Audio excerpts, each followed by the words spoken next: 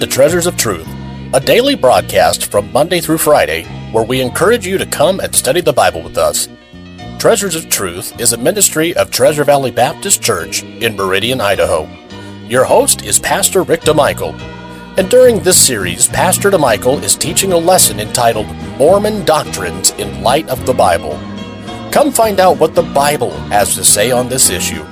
And please be sure to stay tuned after the broadcast, as we will have a special offer for a free book on this very subject. And now your host, Pastor Rick DeMichael. Turn to Hebrews chapter 4.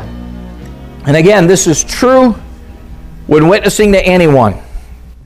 The Spirit of God is going to bear witness to the Word of God. According to John chapter 16, Christ Himself made this abundantly clear in His high priestly prayer. Hebrews chapter 4, verse 12, for the Word of God is quick. That is, it is alive. It's quick. Old English for alive. It is fast too, though, isn't it?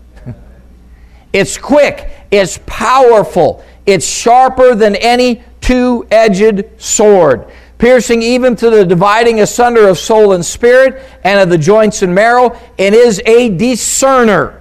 The Bible, the Word of God, the engrafted Word, is given personal characteristics. It's a discerner of the thoughts and the intents of the heart.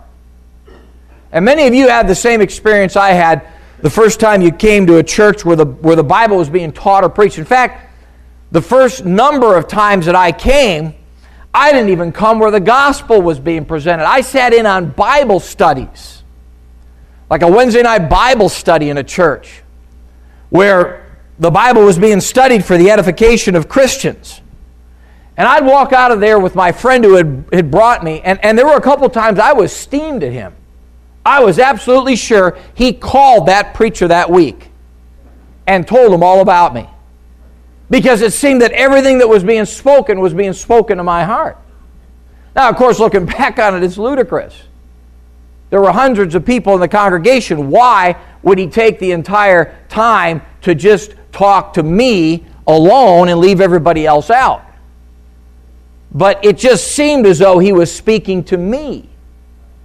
You know what that was? That was the Word of God. That was this section of verse 12. Take a look at it again. The end of verse 12. And is a discerner of the thoughts and intents of the heart. It sorts them out for us. And here God, through His Word, was sorting out things about me that I was only vaguely aware of and bringing them to light right before me. And I really thought, man, this guy's a peeping Tom. But it was the Word of God that was doing it. So use the Bible. Now, the question then comes up, what about extra biblical sources? Well, throughout the course of our study, I used extra biblical sources.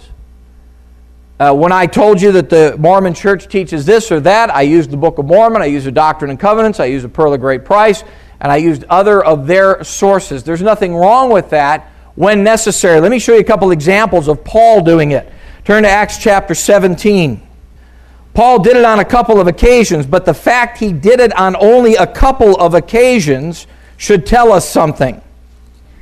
And the something it should tell us is that it should not be standard practice. It can be done when necessary, but it should not be standard practice. Should be the Bible. The Bible. Thus saith the Lord, the Bible. That's what's going to save their soul anyways. But in untying a knot or getting through a thorny situation they might be hung up on, there's nothing wrong with using extra biblical sources.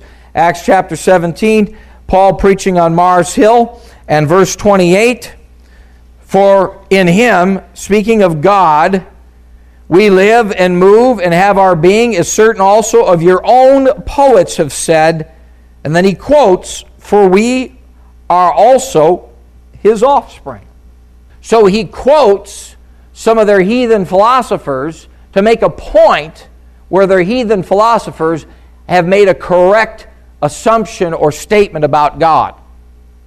Now again, it is the exception, not the rule, but it is done. Look at Titus chapter 1 and verse 10. For there are many unruly and vain talkers and deceivers, especially they of the circumcision, whose mouths must be stopped, who subvert whole houses, teaching things which they ought not for filthy lucre's sake. One of themselves, even a prophet of their own, said, And he quotes, "The Cretians are always liars, evil beasts, slow bellies." Verse 13, "This witness is true. Wherefore rebuke them sharply, that they may be sound in the faith, not giving heed to Jewish fables and commandments of men that turn from the truth." So, as I mentioned to you before, using the literature that the Mormon Church puts out to make the comparisons, become familiar with it. I said to you before, you can go to most used bookstores and pick up a Book of Mormon, a Pearl of Great Price, Doctrine and Covenants, and those types of things for really, literally pennies on the dollar, and that's the way I would buy them. And then take these notes, look up the texts that I've given you, mark those, understand where they're at, and it can be an effective tool. But again, the bottom line is our foundation is Christ crucified. Let's wind it up by taking a look at two verses, one in 1 Corinthians chapter 1 and one in 1 Corinthians chapter 2. 1 Corinthians chapter 1 and verse 23. Or back up to verse 22. "For the Jews require a sign." What did the Jews want to see? Signs and wonders. That was their emphasis. Miracles, signs and wonders. Their nation was born of signs and wonders. So that's what they wanted to see. The Jews require a sign, and the Greeks seek after what? Wisdom. What did the Greeks like? Philosophy. Let's talk about it. Let's philosophize. Let's try to work it out. Let's see if we can gain some wisdom here. And so one wanted one thing, one wanted another, and Paul says in verse 23, "But we preach what? Christ crucified. Unto the Jews a stumbling block, and unto the Greeks foolishness." In spite of the fact that the Jews wanted more signs, Paul said we're still preaching Christ crucified. Incidentally, Christ crucified is a sign, isn't it? Death, burial, and what? Resurrection. The Greeks wanted wisdom and philosophy, so we preach Christ crucified, and Christ has made unto us wisdom, righteousness, sanctification, and redemption. All right, and then lastly, look at 1 Corinthians chapter 2. And verse 1, "And I, brethren, when I came to you, came not with excellency of speech or of wisdom." Now, from what Paul says, and perhaps I'm reading more into it than I should, but from what Paul says, he was not a very eloquent speaker. You know, I've listened to some tapes of some of the old preachers that are, shall we say, legends or heroes of the faith. And some of them really weren't that eloquent. Now, we don't have a lot of recordings of some of these guys. I've listened to D.L. Moody reading the Beatitudes, and that was in the early day of recording. It was difficult to listen to. But there was nothing fancy about the way he read the Scriptures. Now, I'll admit, Charles Haddon Spurgeon, there's a good reason for them calling him the Prince of Preachers. He can say more in a paragraph sometimes than I could in an entire 45-minute message. But folks, by Paul's testimony, by his own admission, he didn't seem, if we were to take him at face value, that he was a real eloquent speaker.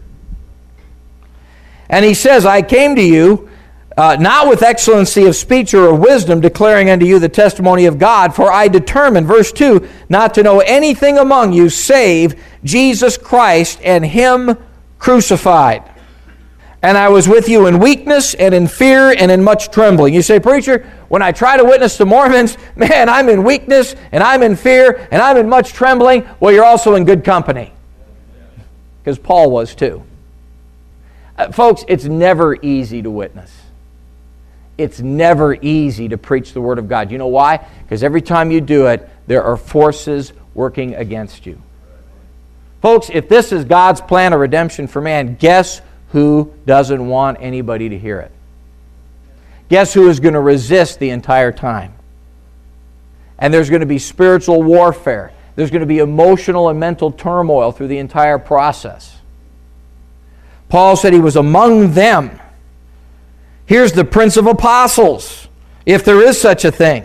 He was among them in weakness and fear and much trembling. Verse 4, "And my speech and my preaching was not with enticing words of man's wisdom, but in demonstration of the Spirit and of power, that your faith should not stand in the wisdom of men, but in the power of God." Take the sword of the Spirit, pull it out of its sheath, and swing it. Let's go to the Lord in prayer. Father, thank you for your word. Thank you for the power of this word that spoke to our hearts, and the very first time it did, it amazed us. And it never ceases to amaze us. May we be responsive to it.